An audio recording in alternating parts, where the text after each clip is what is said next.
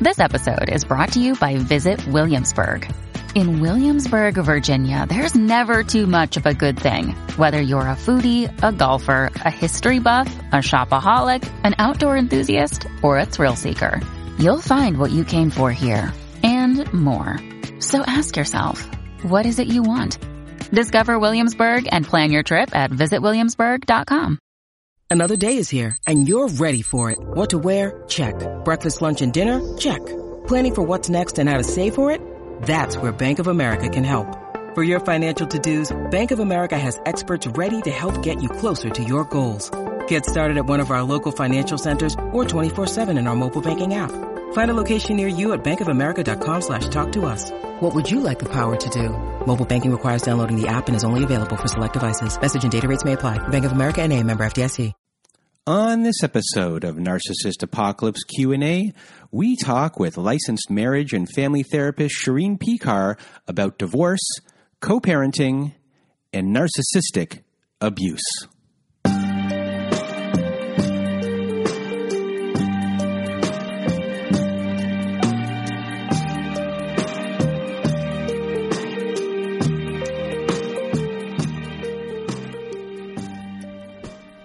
Welcome to Narcissist Apocalypse Q&A. I am Brandon Chadwick. And today, everyone, we have a special guest. We have a licensed therapist who specializes in narcissistic abuse and divorce. Her name is Shireen Pekar. Thank you for showing up today. Thank you, Chad. It's a pleasure to be here with you. And if anyone wants to reach Shireen, she has a website, talkwithshireen.com, and that is, her name is spelled Shirin. That's talkwithshireen.com. Her Instagram is @lets_talk_divorce, and her Facebook page is facebook.com/talkwithshireen, and that again is Shirin. And once again, thank you for being on the show. And how are you doing? I'm doing great. I'm so excited to get into all these fabulous questions. Yes, and everyone for a while has been asking to get someone with your background on the show, and we both got in touch with each other, and I was thrilled because I didn't have to look around, and we just kind of met that one day. So just for everyone out there, give us a little bit of background about who you are and your practice, and you're also in California, correct? Yes, I am a licensed MFT, marriage and family therapist. I'm also an online coach, and my private practice is in Los Angeles, California. I have been seeing clients for the past 10 years, licensed for 5. And initially, I began seeing clients, and I was a therapist, and I met my narcissist. We got married. We were together 8 years, and we divorced when my son was about 8 months old. And shortly after that, I learned about narcissistic abuse, because it was so different than the way that I had learned about it in school. I had such a different understanding. And so now my practice is primarily narcissistic abuse clients. I do couples therapy from a Gottman model, and I am also well-versed in RIE educaring, which is about mindful, respectful parenting. Okay. Thank you. And for anyone out there that doesn't understand what she is, I encourage you to look all that up. I will after the show. So I guess before we begin, we discussed that we would want to maybe define what narcissism is. So if you could, educate us. Yeah, so narcissism is actually a personality disorder. However, it's a little confusing because we all need some narcissism to be, somebody that could advocate for ourselves. And in order to have sort of high self-esteem and be able to put our needs sometimes before others, we need to have some narcissism. So I'd like to always look at it as like a spectrum. So on the left, if we have the healthy narcissism, again, we have a good self-esteem. We're able to advocate for ourselves. We're motivated. We're ambitious, but we're not doing things at the cost of others. We're confident, again, without needing to bash others or put people down. And we're able to exert our opinions in a respectful way. And then on the other side of the spectrum, where we have the unhealthy, pathological, like DSM criteria of a narcissistic personality disorder, where it's unhealthy narcissism, we have a lack of empathy, we have a lack of accountability and responsibility when we do hurt other people. We're never sorry. We have this intense need for control and power. There's a sense of grandiosity and superiority over other people. We're selfish, if we're on this end of the spectrum. We're vain. We're very concerned with our looks or our outer representation of ourselves. We put on a really good show to make everyone think that we're this amazing, superior person. And we need constant affirmation and attention and admiration from everyone. And there's this sense of entitlement. A lot of the behaviors under narcissism is like manipulation, it's gaslighting, it's projection. These people tend to be very emotionally cold, and they have, very poor boundaries, and they have disrespect for other people's boundaries. And even in this end in the spectrum, it can be a little difficult because sometimes there's the covert narcissist that has more of the quiet, shy, reserved, vulnerable at times. They're able to mirror empathy really well. They could be altruistic and actually appear very different than the overt narcissist, which is sort of an obnoxious, obvious sense of grandiosity, and they talk all about themselves. They're like the attention whores, These people are very aggressive, and they have an extreme need for attention. And the overt are the ones that you're very you're able to spot them way more than the covert. The covert really shocks people over time because they tend to then get into this dynamic of being able to be a completely different person when the mask drops. So I think it's important to note that these are all, symptoms and behaviors of narcissism, because it's such a word that's thrown out at everyone that's sort of difficult. But I wanted to make sure that everyone understands what a narcissist really looks like, and to note that there's people that are on the spectrum that could be anywhere on that spectrum, from healthy to extremely unhealthy and dangerous. Okay. And while you were saying that, of the list of questions that people have given us, and I'm not going to give a shout out to anyone who asked these questions just for anonymity's sake. But the first question I'm actually asking because it just popped in my head while you were talking about that, and it's not on our list, and it is something that I get asked actually a lot is, does the narcissist know what they're actually doing, or is this something that they are so naturally ingrained in them that they're just doing it? I know when I've been speaking lately on forum boards with people that have sociopathy, I can't even say it, sociopathy. I know the ones that I've been speaking to are very self-aware.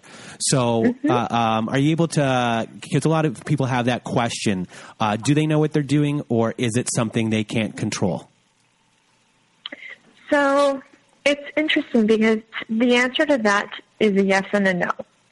So they may know what they're doing, but they really don't care. They don't give a shit, right? Essentially, it's just me, this is how I am. But even if you were to show them that, look, you're cold, you're not taking responsibility, they would never admit that. So there's no way to really know, do they know? Do they not know? It's really all just a facade anyways, right?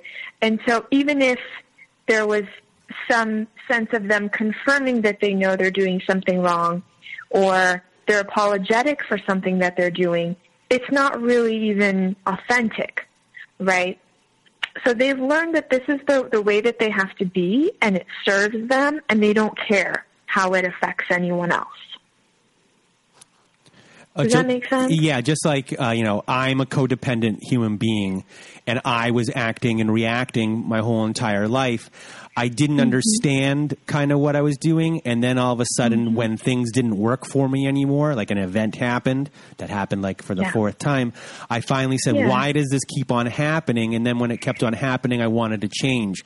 Which leads me into the next question, the first question from actual people, which is, can a narcissist change, be cured ever, or how?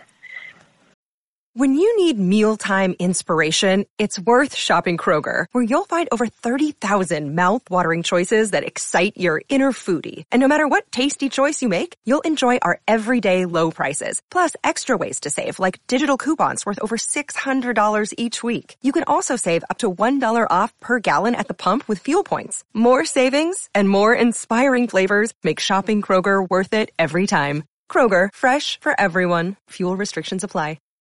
Wow. So this brought up an interesting thing for me, because it's almost like every single person, the first question they have is basically they want to say, is there hope for this narcissist to be different? And I mean, narcissists aside, as individuals, we really need to be aware, and we need to have insight, and we also have to be accountable, to be able to sit with the fact that we've done something wrong, or the way that we're behaving in the world is problematic. But narcissists by nature, they can't do this. And this is, again, speaking to the spectrum. So there's a spectrum, like I said, and if they're on one end of the spectrum, and it's really, really deep and intense and ingrained, and they have zero awareness, then absolutely, there's zero chance of change. But if they're more in the middle, of that spectrum, then there might be a slight chance that things could shift a little bit. But I think essentially what people want is a very different person that's warm, that's human-like, that cares, that has empathy, that is remorseful, and that, essentially their personality will change. But the thing with narcissistic personality disorder is that it's working for them. They don't want to change. And 99% of the time, the personality is very deep embedded. It's deeply embedded in them, and it doesn't change. So most of the time, the answer is no. There is no cure. They don't change. And especially if there's no awareness or insight, it's an absolutely no. And that's a really hard place to be in when you're on the other side of that relationship, to be able to accept that it won't happen.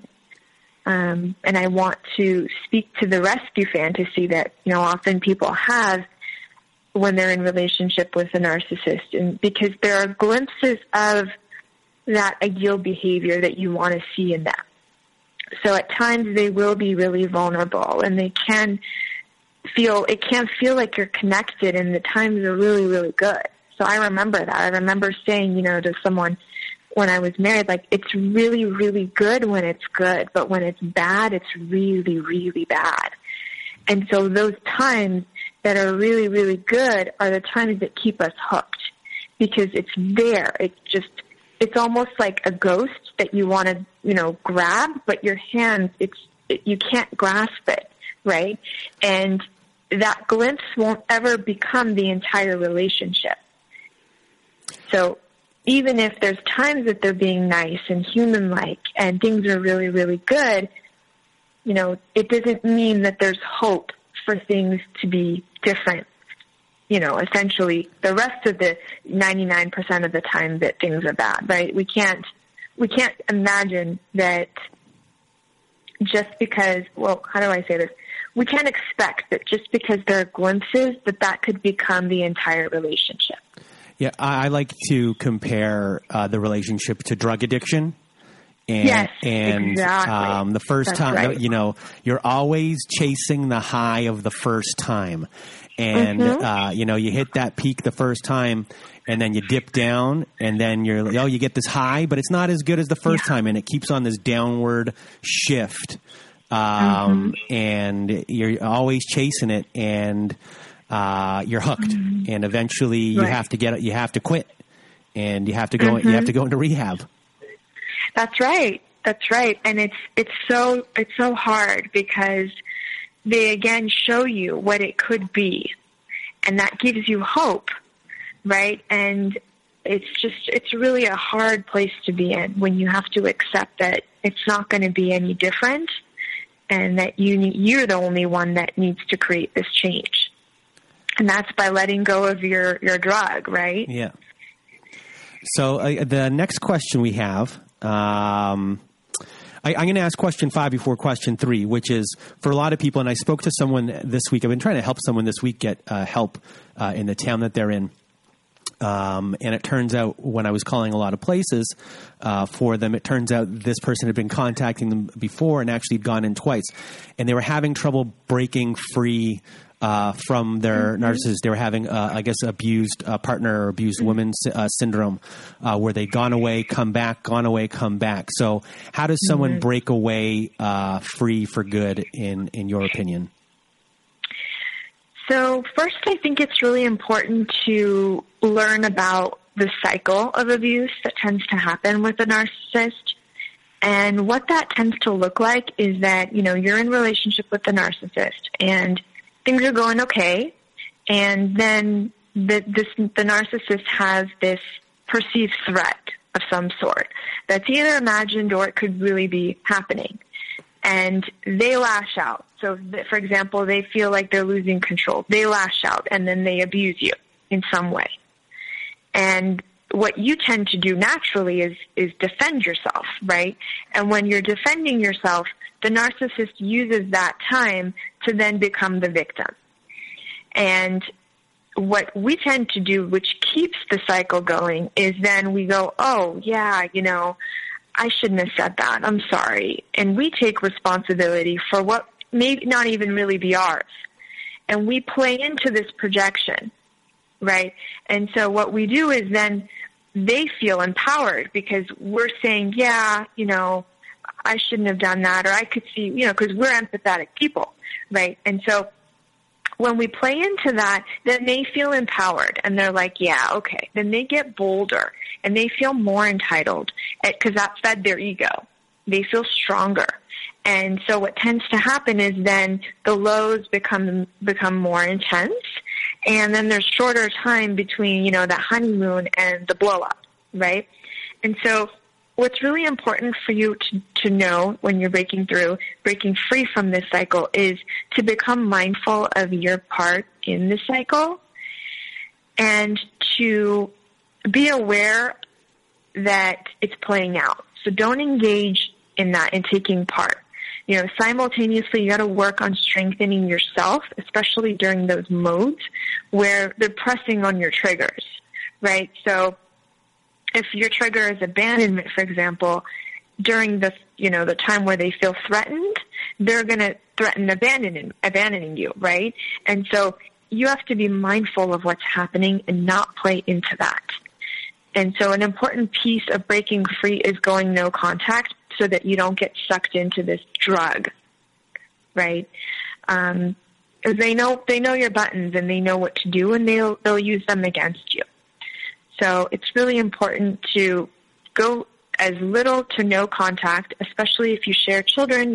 I know that you have to go limited contact, but try to have it be through text or through email. If it's a custody battle, you want to always have things written down. So you never really want to talk about things with a narcissist, especially if you have children that, may end up taking you to court. So it's really important to go no contact so that you can get into your healing, or else it's very easy to get sucked back into the dynamic with them, especially when they're in their mode of hoovering, where they're trying to, get you back. They'll tell you everything you want to hear. They'll be vulnerable. They'll cry. They'll apologize. They'll go to any lengths to get what they want. So, listening to your answer there, one thing I took out of it was awareness of your own actions. And it's something I take responsibility for in my life. of how I have to be aware of what I'm doing and how I'm acting and reacting to people.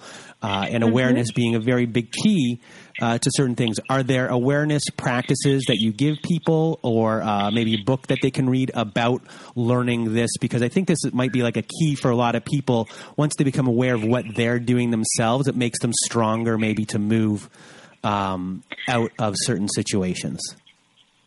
Yeah, so this is a little bit off topic from narcissistic abuse, but I think a really important book for becoming aware of our stuff is the book called Reinventing Your Life by Dr. Jeffrey Young. And it's actually one of the tools that I use for my clients in therapy, because what it does is it brings our schemas up. And schemas are basically ways that we have developed an understanding of relationships, of people, and he's come up with 16 essential schemas. And what I've noticed is that people with certain schemas tend to attract narcissistic people who score high on the entitlement schema. So the people that score high in, for example, abandonment, subjugation, and self-sacrifice are the people that tend to be the perfect magnet for people who are entitled, who have that schema, which is basically narcissist. And so I highly suggest that book, because what it'll do is it's basically a little therapist in a book is what it is. There's a quiz in there, and it'll bring up your high scores of your high schemas, and then it'll tell you even what to do if you scored high in those certain schemas. And it's a really great adjunct to therapy. But even if you can't afford therapy, it's a really good place to go to that'll bring a lot of awareness of your own schemas up. So I highly suggest that book. I'm going to buy that book myself right after we get off of this call. Very good. So I think we're on question 3, and that is, what are 3 tips you'd give to those recovering from narcissistic abuse after cutting ties? This is such an important question, and I'm so grateful for this question, because this is really what sets apart the individuals who basically recreate another narcissistic relationship versus the people that really break those patterns. So the way that I break it down is I go into the past, I go into the present, and I deal with the future, right? So again, initially, what you want to do is I highly suggest no contact initially. And if you are having to contact the narcissist still, keep it in writing. Get one of those apps like Our Family Wizard or Talking Parents, and communicate through there. Because again, the narcissist has such a mysterious way of being that it's very easy to get sucked back into that drug if you're still having contact with them. So she says 3 tips for those recovering from narcissistic abuse after cutting ties. So initially, you want to go into the past as part of your healing. Take time to heal, which means that you want to really do a relationship cleanse. I encourage people to, I actually had a client who would call it a man cleanse. So, you just sort of don't date for a while until you've processed your healing, because then what happens is we take those residual unresolved stuff and we take them into our next relationship. And a lot of times if we're not doing the healing that's necessary after a relationship with a narcissist, again, we will attract another one. So what you want to do during this time is to become aware from your past, become aware of your past, and look into your childhood and your parents and your upbringing, and really reflect on what in my childhood set me up for this kind of relationship. And become aware of the traits of the narcissist that you're dealing with. So if you had a narcissist who really lacked empathy, think about who in your life from the past was someone who really lacked empathy. Was it your mother? Was it your father? And process that and think about that and become aware of how this person was just basically a continuation of someone from your past. So another part of the past healing is to reflect on the question of how was I a magnet for this person, for the narcissist? Did I have trouble with boundaries? You know, a lot of times people with the self-sacrifice and subjugation schemas, they tend to put aside their needs out of fear, you know, of retaliation, or, you know, we have issues with assertiveness. So reflect on, you know, your boundaries. Reflect on your self-love and acceptance and your level of confidence. Because a lot of times when we're in a relationship with a narcissist, we, probably didn't have the best sense of self and relationship with ourselves. We probably didn't love ourselves very much.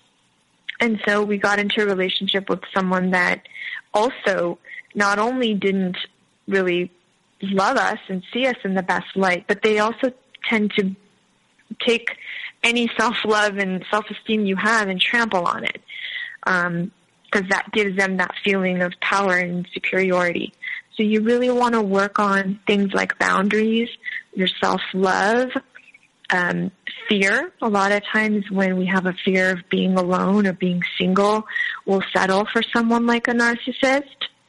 And the idea of the rescue fantasy, work on that, because what that tells me a lot of times is that we had to be in an early role of being a caregiver, or we had parents maybe that needed us to rescue them. Maybe they were unavailable or inconsistent, or maybe they were narcissists, you know. So that's a big part of healing the past. Now as we go into the present, this is all part of healing still. It's a lot. The present will have a lot of emotional ups and downs. So normally a lot of the symptoms of narcissistic abuse, you know, we tend to have self-doubt, confusion. We feel helpless and hopeless. A lot of anxiety and symptoms of depression, shame. We're probably emotionally exhausted, emotionally and mentally exhausted. There's a lack of joy in our lives. You know, we're really struggling with depression and anxiety. And so having a gratitude practice is huge. It saved me. I was having a really hard time. I was trying to raise a baby. It was very difficult to focus on the good. And so when you bring in gratitude, a gratitude practice, it's just life-changing, because you're able to then shift into what's going right, what's going well, and shift out of that emptiness and become aware of what's good in your life. Because I know that there is something good, at least something good in your life every day, but we just have to bring that into our awareness. Another piece of the present, healing in the present, is getting back into your body and into your intuition through meditation. Being with a narcissist is going to require you to cut off parts of yourself. You know, we have to split from ourselves, split off parts of ourselves to be able to continue in this kind of relationship. And we're often in fight or flight because we're having to deal with conflict and really crazy behavior. And so it's so important to get back into the parasympathetic, which is like the rest and restore mode of our bodies, and to get back into reality and move out of numbing ourselves into more awareness. It's a big piece of what's going to help for the future as well, because we're getting in tune again with our intuition, and that's going to save you, because then you'll be attuned to the red flags of the future. So again, being present in the moment could be meditation. It could be getting into your body through exercise, through stretching, through dancing. That's basically the present, and self-care is also a big part of the present. Finding something, even something really small that brings joy into your life. You know, lunch with someone that is a support. Eating healthy, drinking a lot of water. Lighting a candle that smells really good. You know, just bringing the little things back into your life that bring you some joy. And then the last piece is the future. So a big part of the future is becoming aware of the red flags of narcissistic people. And because a lot of the times we saw red flags, we just wanted to ignore them because of some goal that we had for this relationship. So I recommend the book Should I Stay or Should I Go? Surviving a Relationship with a Narcissist by Dr. Ramani Durvasula. And she'll go through some of the red flags, but, real quick. So people that move too fast. In women, a lot of times it shows up as hypersexual. People that are very grandiose and entitled. People that are manipulative, that make excuses for their behavior. Really angry, rageful people. Hypersensitive or jealous people. Controlling people. People that are emotionally cold. People that are inconsistent and unpredictable. A lot of these things are visible early on. We just have to be attuned to our intuition and be present with these people to really reflect on what they're showing rather than if they like us, if we're good enough. A lot of times people will reflect on themselves. They'll be focused on if they're enough versus do I even like this person? So this is all a big part of the healing. So while you were discussing the past, the present, and the future, there was one part when you were talking about the present, which had to do with your body and your body holds certain secrets about you, and to kind of be in the moment. And for me, in part of my healing process, because I've been in a relationship with one, and I also come from one, and before I people don't know this, but I actually got my coaching certification from a place in San Francisco called New Ventures West, and before I graduated, after my exam, they still wanted me to do one thing because they could tell that I was getting flustered in my exam because I had to. It was like a live thing. I had to do an actual, session with someone in front of 3 instructors. And in the process, they could tell that when things weren't working in my mind the way it was, that my brain was gone. And that I was completely out of the room. So they didn't let me graduate at the time. That I had to continue on, and I had to go do some somatic work and to figure out what was going on. And one of those things that we figured out was, and I don't know if I told the story on this podcast before, but I was sitting in a room with a somatic coach, and we were kind of discussing things that were going on in the room, and she asked me to be relaxed. And eventually I kind of said, I took deep breaths, and I said, after a little bit, okay, I'm relaxed. And then we were about to start, and then I don't know what came on in my head, but I just said, do you know what? I'm not relaxed. And she asked me to explain it. And what happened was there was something that was going on with the tilt of my head and the way my head was turned. And I started just saying, my whole entire life I've been told to look a certain way and be a certain way. And I've been sucking in my stomach for 30-something years. And wow. And it took until that moment. She goes, okay, so what would relaxed be to you? I go, to me, being relaxed is being as fat as I can be. And she goes, be as fat as you can be. And I let myself, just be fat. Just let my stomach go over the edge of my pants and not care. And the breath that I had in that moment was the first time I ever breathed peacefully since I was probably, because I had eating disorders in my whole life. And it was the first time I was able to breathe. And it was the first time I understood what being present was, because I was always thinking using my brain, and I wasn't letting my body be part of the equation. And that got me to a point where I stopped thinking I could get myself back into normalcy and not outthink myself anymore. Yeah. So yeah. That's the key. I think you hit the nail on the head too with that, because being raised in a family with someone who's narcissistic or parents that are, it really puts you on edge and you can't breathe. You have to be on alert at all times to protect yourself, essentially. Yes. So yeah. Thank you for that get one. Get into your breath. Yeah, absolutely. I mean, that's huge. So next we have question 4, which is, what are the best ways to co-parent to raise a successful, healthy child? I love this question too, because that just speaks, volumes. We all want to have a child that's successful, healthy, and happy. And oftentimes, I think I have many clients that feel like, well, it's ruined. Like, this isn't possible anymore because, my ex is a narcissist. And I say to that, first of all, we have a lot more power than we think we have. Even having one healthy adult in your life is enough. So I want to first say, you're enough. As a parent, you are enough.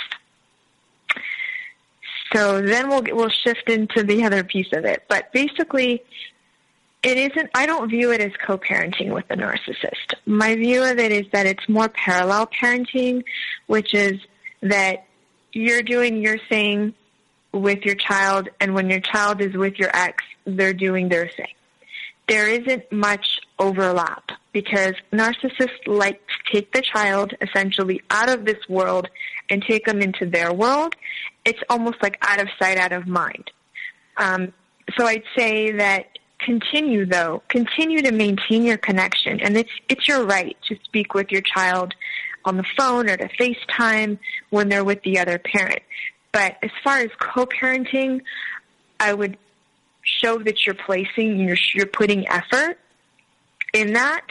But I wouldn't really call it co-parenting because narcissists don't know how to co-parent and they don't want to co-parent.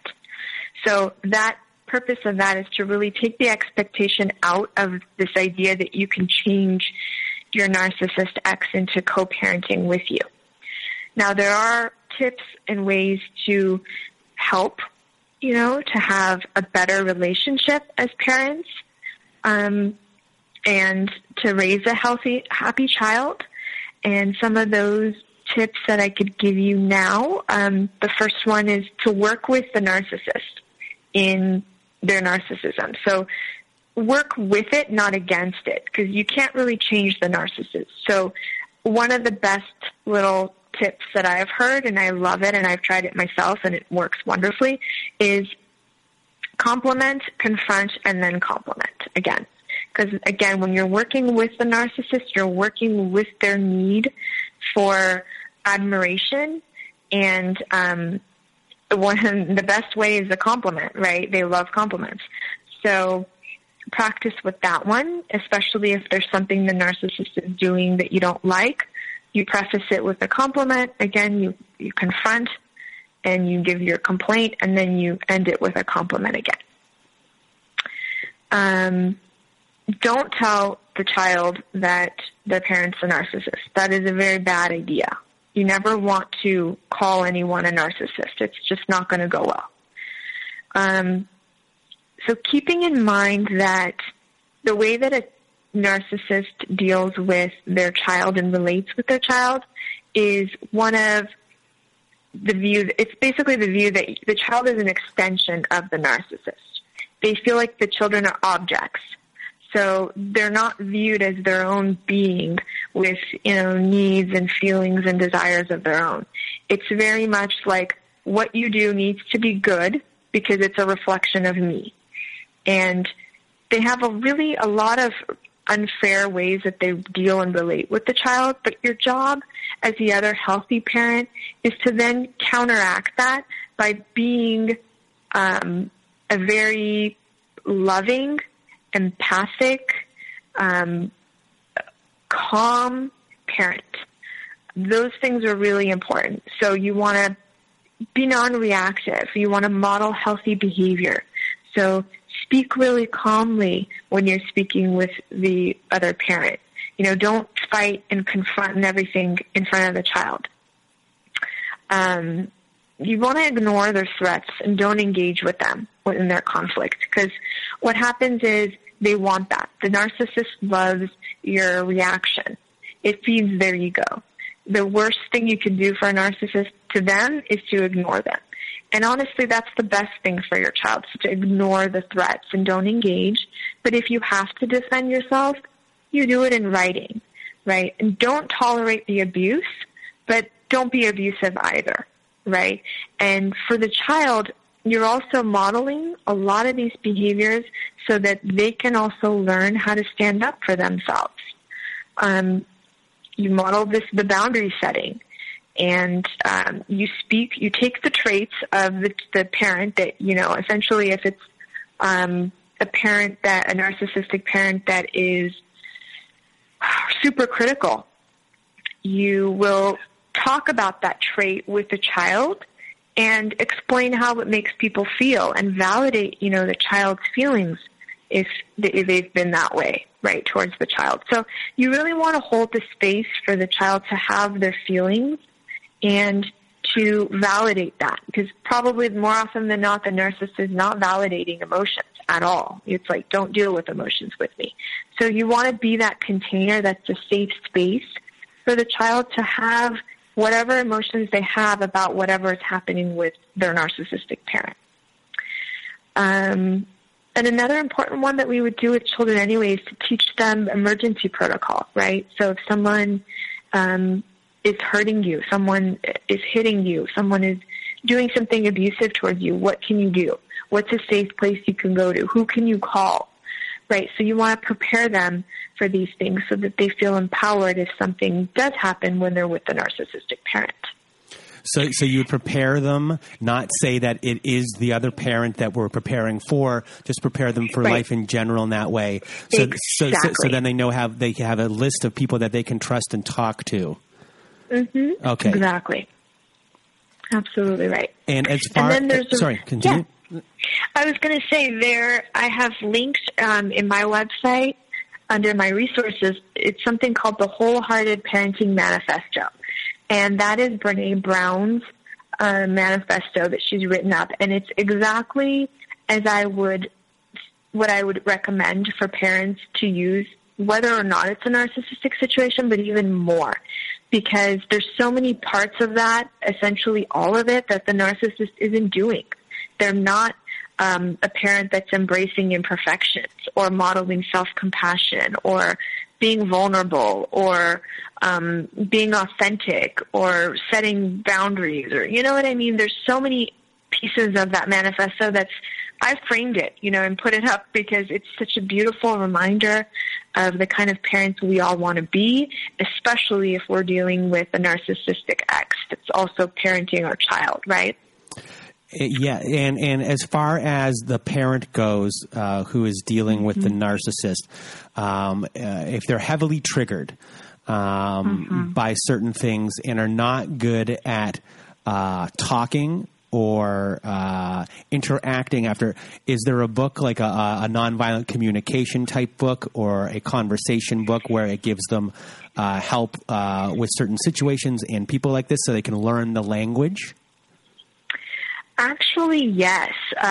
Tina Swithin has a book. She has a couple books, but the one that it would be in regards to what we're talking about with communication and also understanding what the narcissist is saying. It's called, I believe, Decoding the Narcissist by Tina Swithin.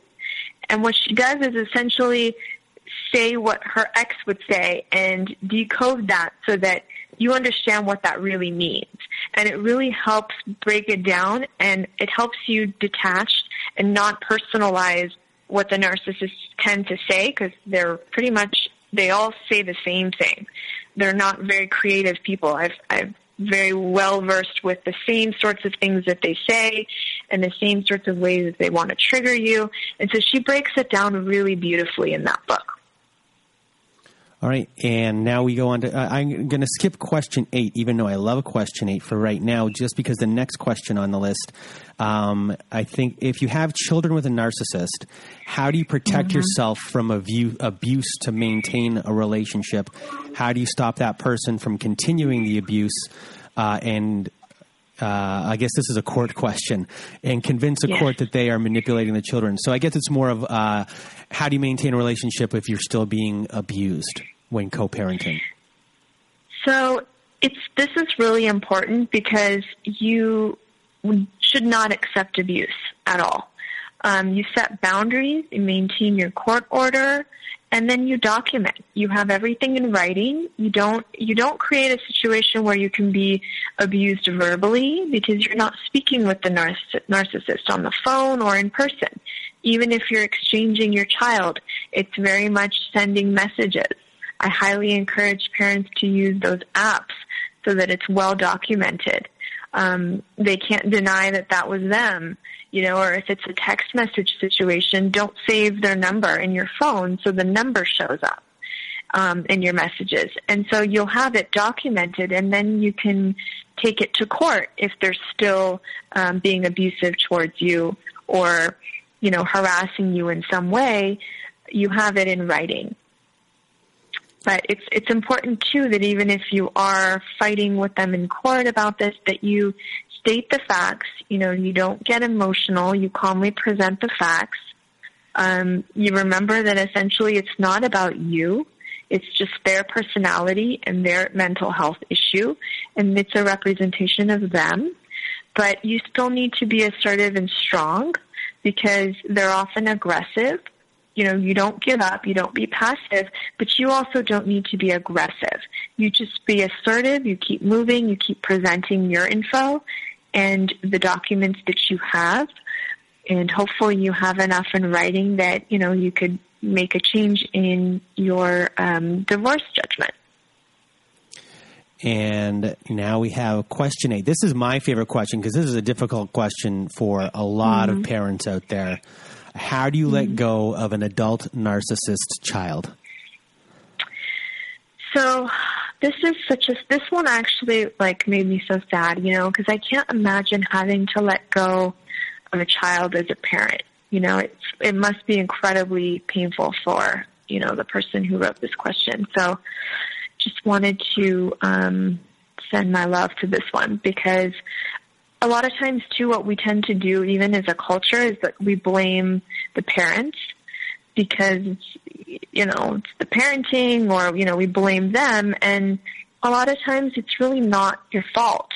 Our culture has been creating narcissists, essentially.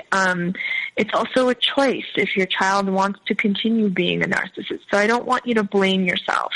We can only do the best we can with, the info we have. But I'd say that it's really important to grieve the child you wanted and don't have.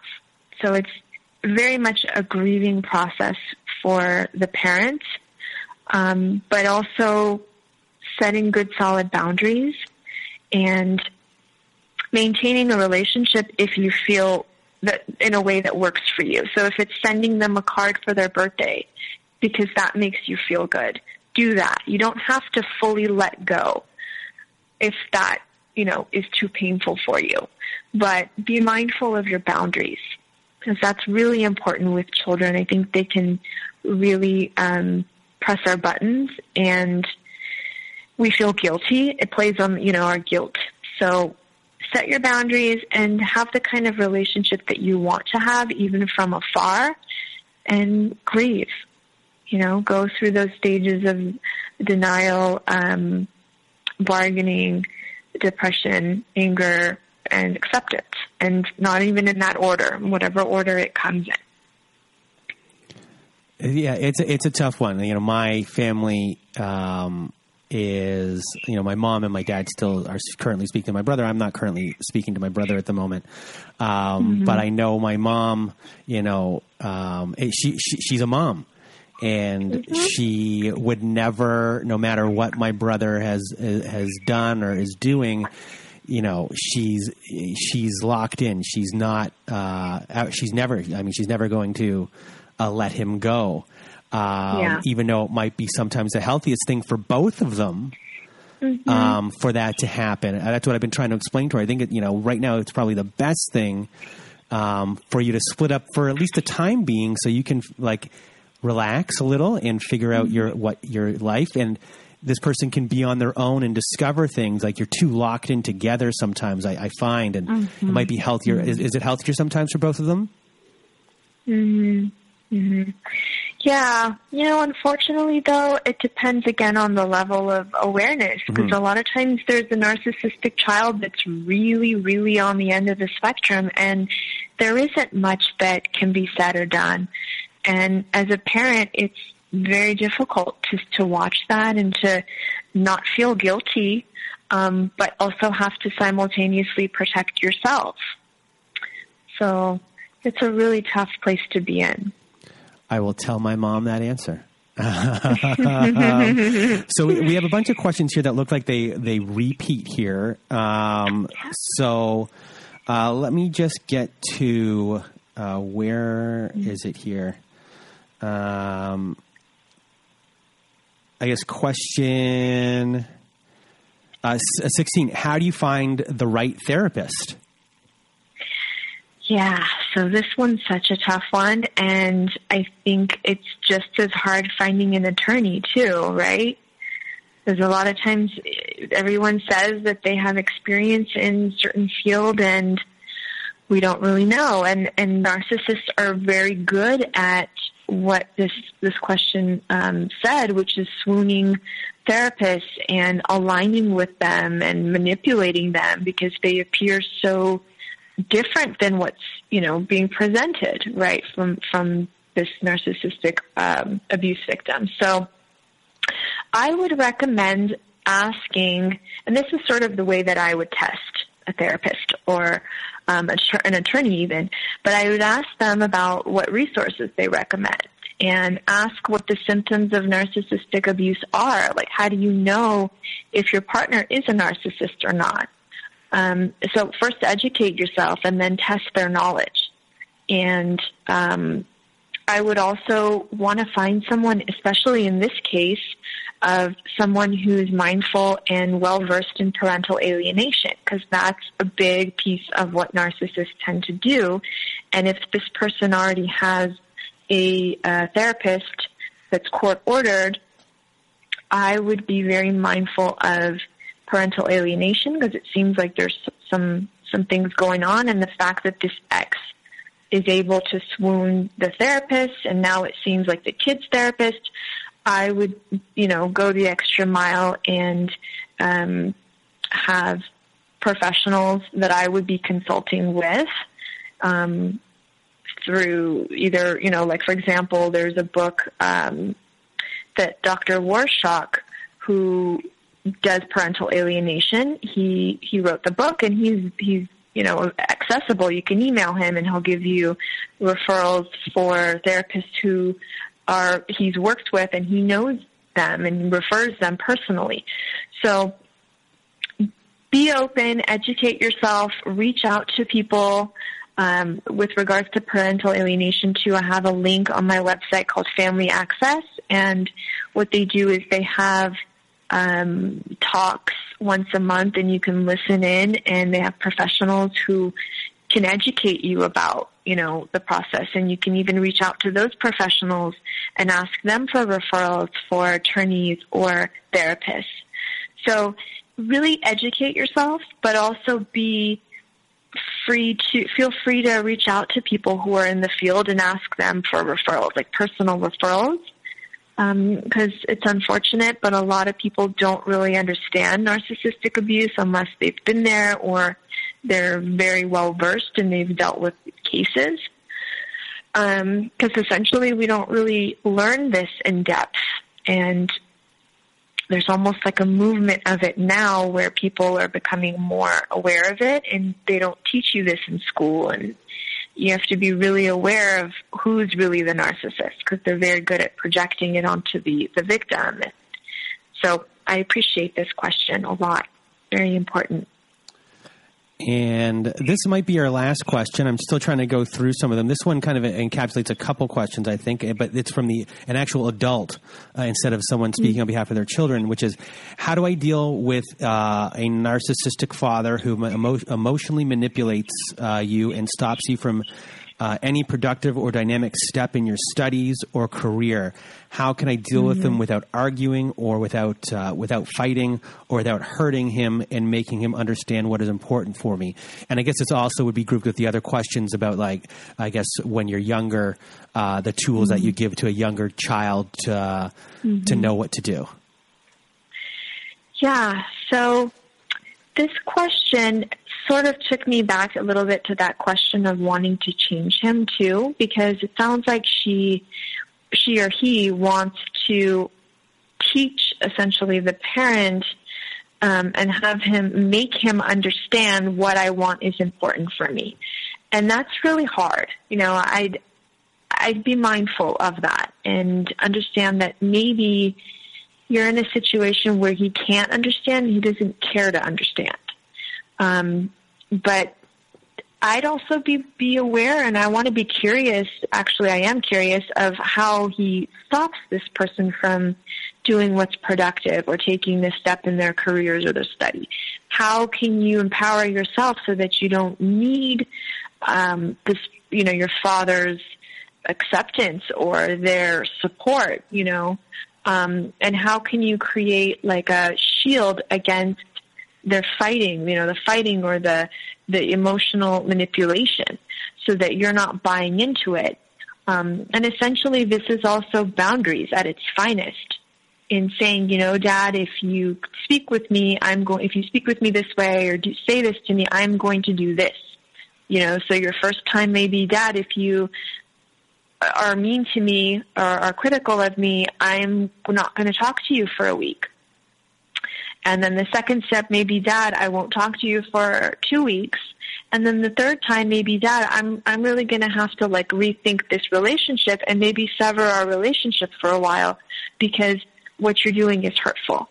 And so those boundaries, there needs to be consequences. That's what boundaries mean. It can't just be me complaining over and over and telling you what I need. There needs to be a consequence for the person's behavior. And you need to really empower yourself to be able to support yourself and maybe not need to explain and have someone understand why something is important for you. And I guess the question before that, so that's the adult. For the child, one of the questions is very interested how to raise my children with a narcissistic father. How do I teach them to stand up for themselves and not internalize what they're thinking or feeling? Yeah. So again, the first step to me is to acknowledge the child's feelings and really validate. Because most likely the narcissistic father is not doing that at all. So you really want to have a safe space for the child to, come home and, first of all, detox from that time that they've been with the other parent. So, have a really calm, relaxed sort of come back into your home without a lot of stimulation and let them unwind and have the child be able to just relax a little bit at home. And then over time, after you've given them that 24-hour period to get back into the zone and readjust to being with you, you can bring up the characteristics of the father that is problematic, that's narcissistic, but not directly the father. So if the father, let's say again, is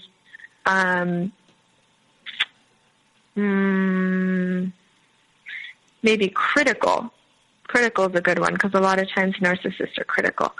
If the father is being critical of the child, you want to find others that you can think of that exhibit that behavior. And then you start using that behavior for learning. So you say, when this person on TV says something so mean to that other person on TV, whoever's in the show, that must be really hurtful. I don't like that.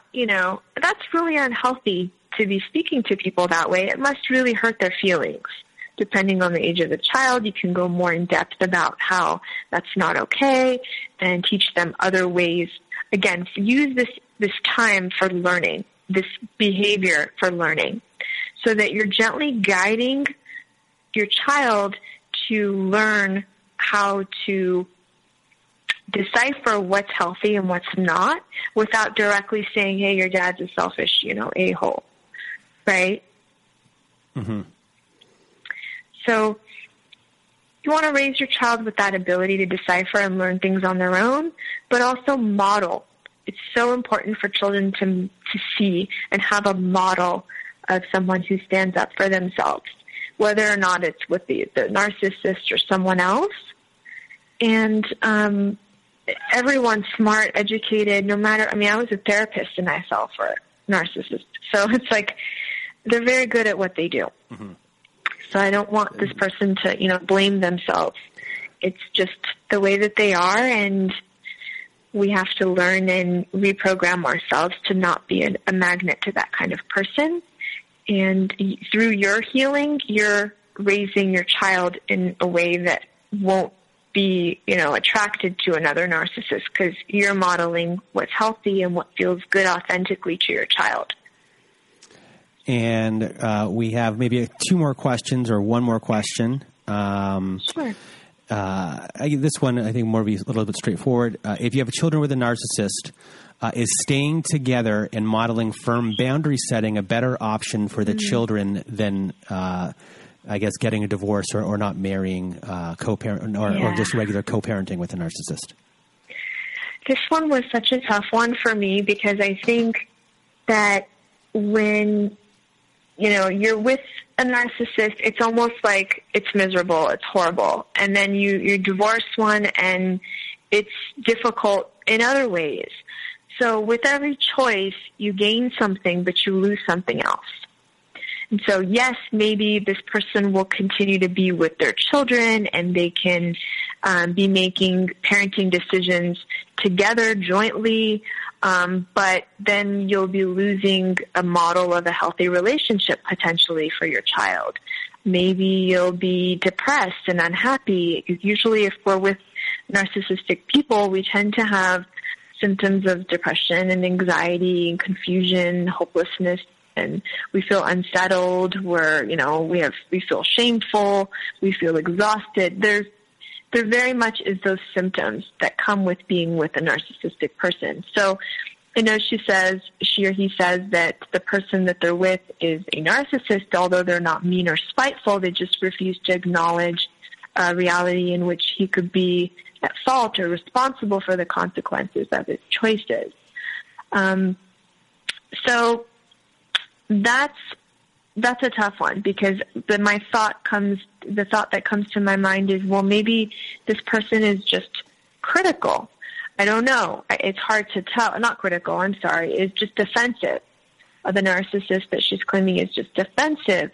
So I can't speak to that very much, but if you are with the narcissist, most likely you're having a lot of symptoms that aren't the best for your relationship, and probably you're not being your best self. And so that's going to be a loss. Yes, you may share your time again with your child and, with your spouse, and you don't have to deal with other things that come with divorce, but it's a give and take, right? I'd encourage this person to be mindful of themselves, and if they're coming off as criticism, sometimes that creates defensiveness with the other person.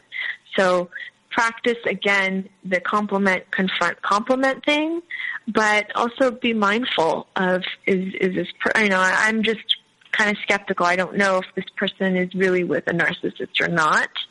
But yeah, it's a tough call to make, and it's a personal choice. So,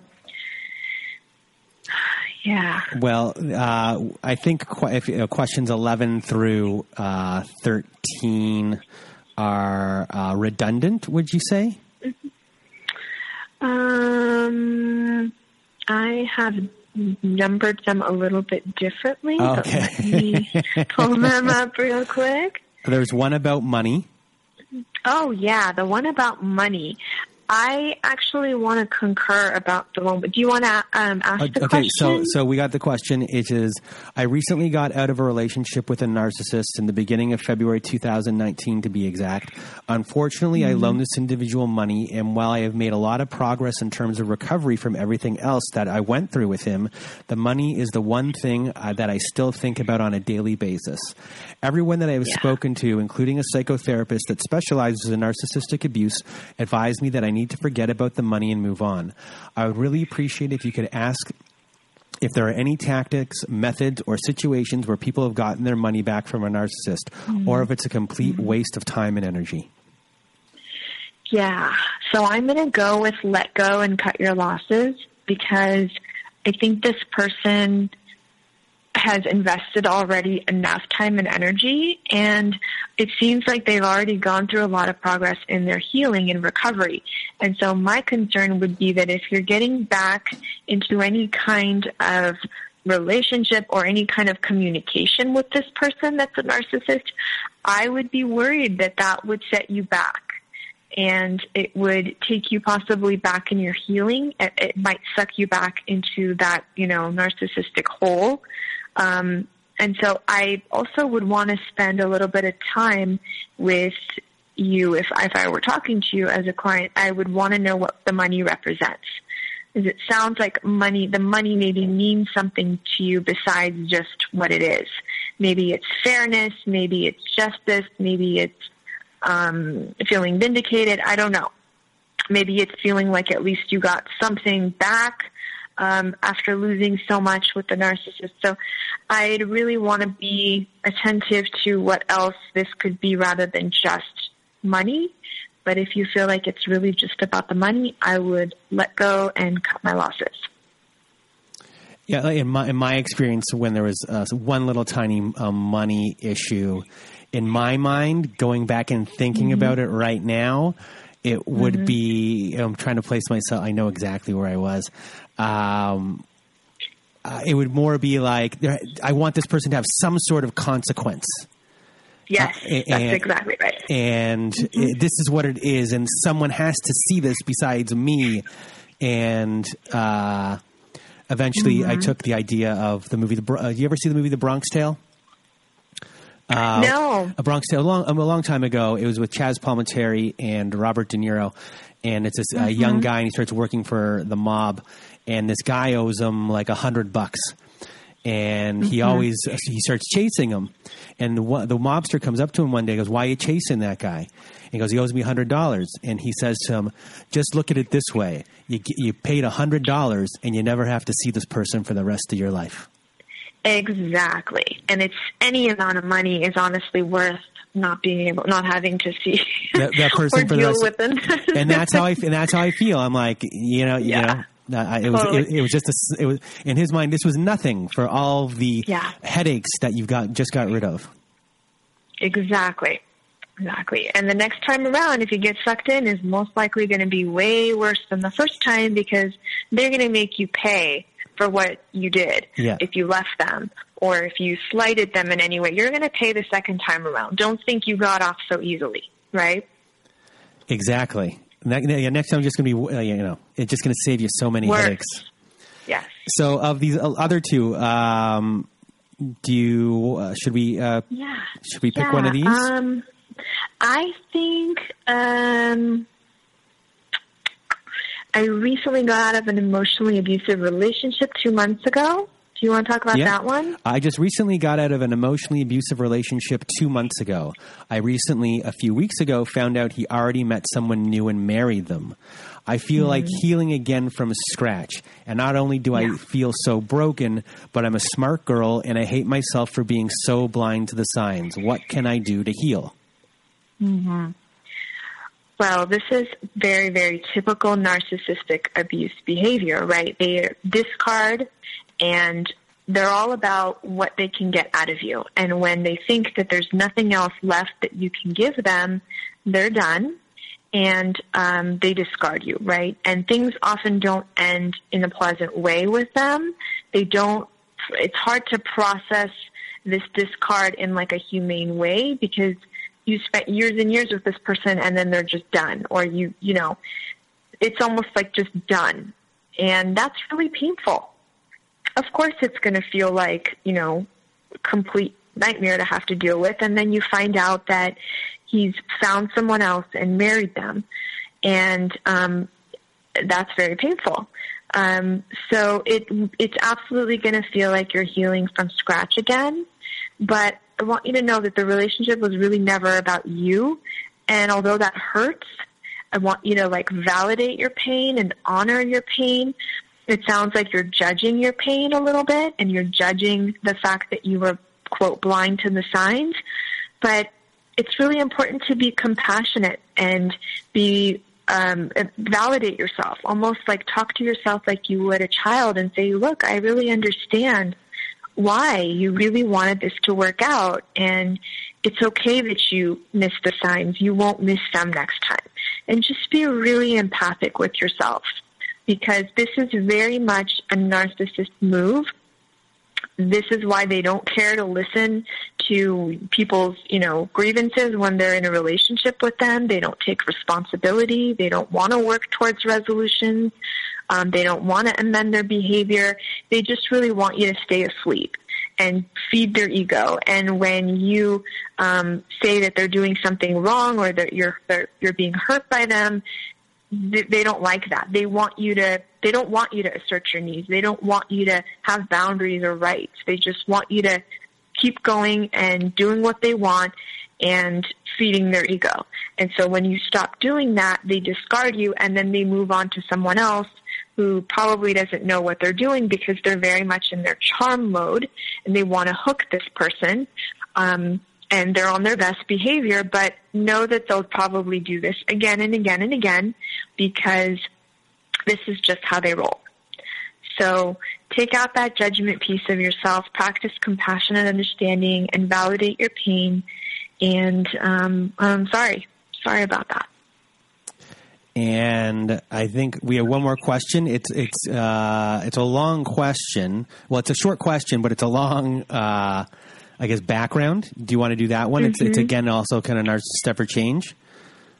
Question. Go ahead. Okay, so can a narcissist ever change is the question, and then the background is it worth sticking around in hopes we will be better?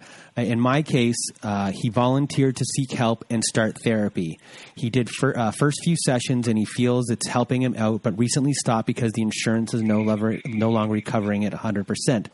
He was going to deal with his insecurities, and because he knew the way he talked to me during arguments was unkind and manipulative. I recently found him sexting another woman. He doesn't seem remorseful, even though he has apologized and says he wants to work on our marriage.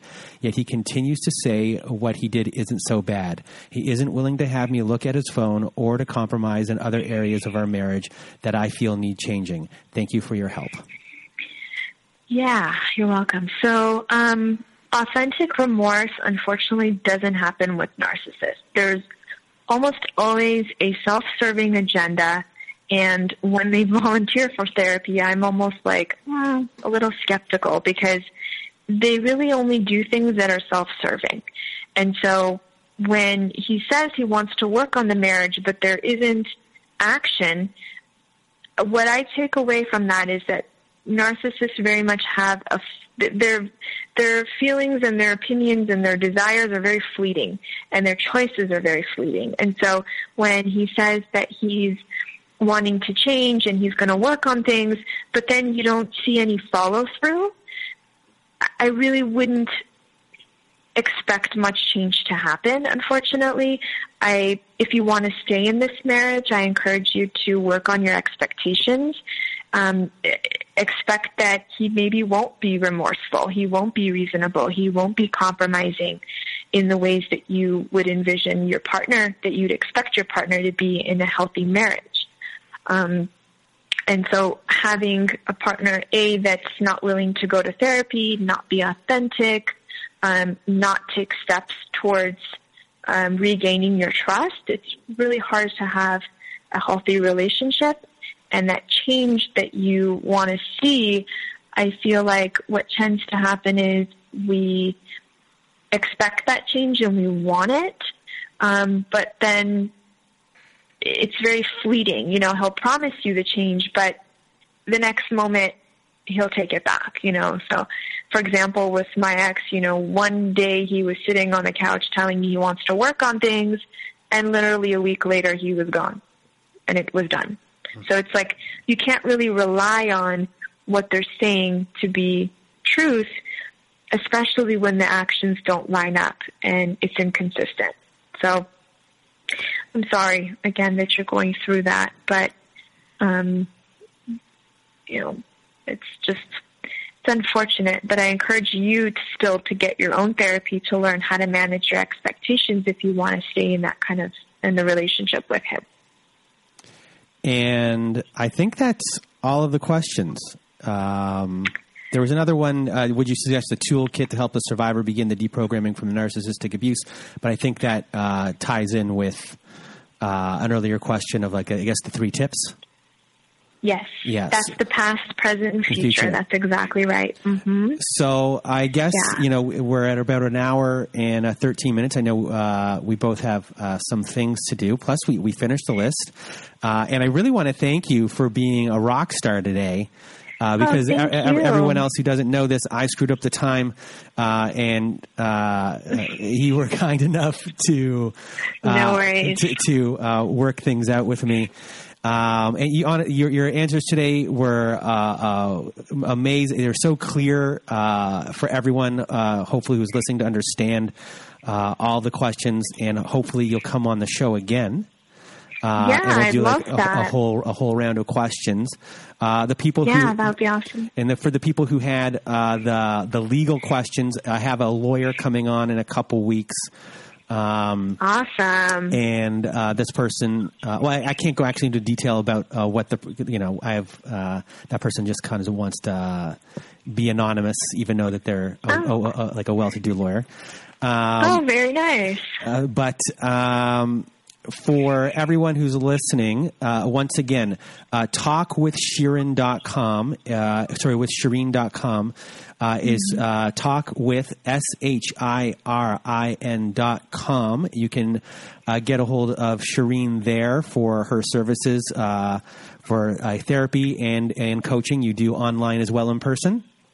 I do, yes. I do virtual coaching through internet, through video or phone therapy. And I also do obviously in person if you're Los Angeles. And there's a lot of good resources on my page. So if you'd like to, search there for good books or other professionals that you can link up with, like Family Access, or Bill Eddy has a great list of books that have really amazing helpful tips. I have that link in my resources section, so feel free to go through that. Or if anyone has any questions or I could be of assistance, feel free to send me an email. And what would your email address be, or do you want to just have people go to your website? It's Shireen at talkwithshireen.com. Okay. And as well, her Instagram is at lets_talk_divorce. And her Facebook is facebook.com/talkswithshireen. And also for everyone listening, I created a subreddit page today, which is r/narcissist apocalypse on Reddit. So I will post, once the show is up, I will post the show so people can discuss the show and talk about certain things there. I'll also leave up all of Shireen's information on that site and ways to talk to her so we can discuss everything that was discussed on the show today. Thank you so much. No, honestly, thank you. This has been a great show. And for everyone listening, one more time, thank you, Shireen, from the bottom of my heart for being a part of the show today. My pleasure. I look forward to doing it again with you soon. And once again, a big thank you to Shireen Pecar for being here with us. And if you have not been to our website recently and want to be a guest on our show, please do go to narcissistapocalypse.com. Top of the page, there's a button that says guest form. You click on that button. It takes you to the instructions of our show. You can either then send us an email through our guest form page or send us an email through narcissistapocalypse@gmail.com. And please do read the instructions. So go to narcissistapocalypse.com, click on that guest form button, and we cannot wait to hear from you. And also at narcissistapocalypse.com, we have at the top of the page a support page button for our support group. So if you want to go to our support group, it's our very own safe social network. And there are forum boards. We have Zoom meetings every Wednesday night, Saturday night, and every other Thursday afternoon for you people that cannot do night times or you're in Europe. And we also have in there, we have closure ceremonies. We have new moon ceremonies. We have full moon ceremonies. We have all these types of ceremonies for closure and new beginnings. We have episodes that have never made it to air. We have ad-free episodes. And if you just want to support our show, please do join our support group. So go to narcissistapocalypse.com, top of the page, press that support group button. And if you need even more support, go to domesticshelters.org. So if you or someone you know are experiencing abuse, you are not alone, because domesticshelters.org offers you an extensive library of articles and resources that can help you make sense of what you are experiencing, and they can connect you with local resources, and they can help you find ways to heal and move forward. So please do go to domesticshelters.org to access this free resource. So once again, thank you from myself and Shireen Pikar. We hope you have a good night.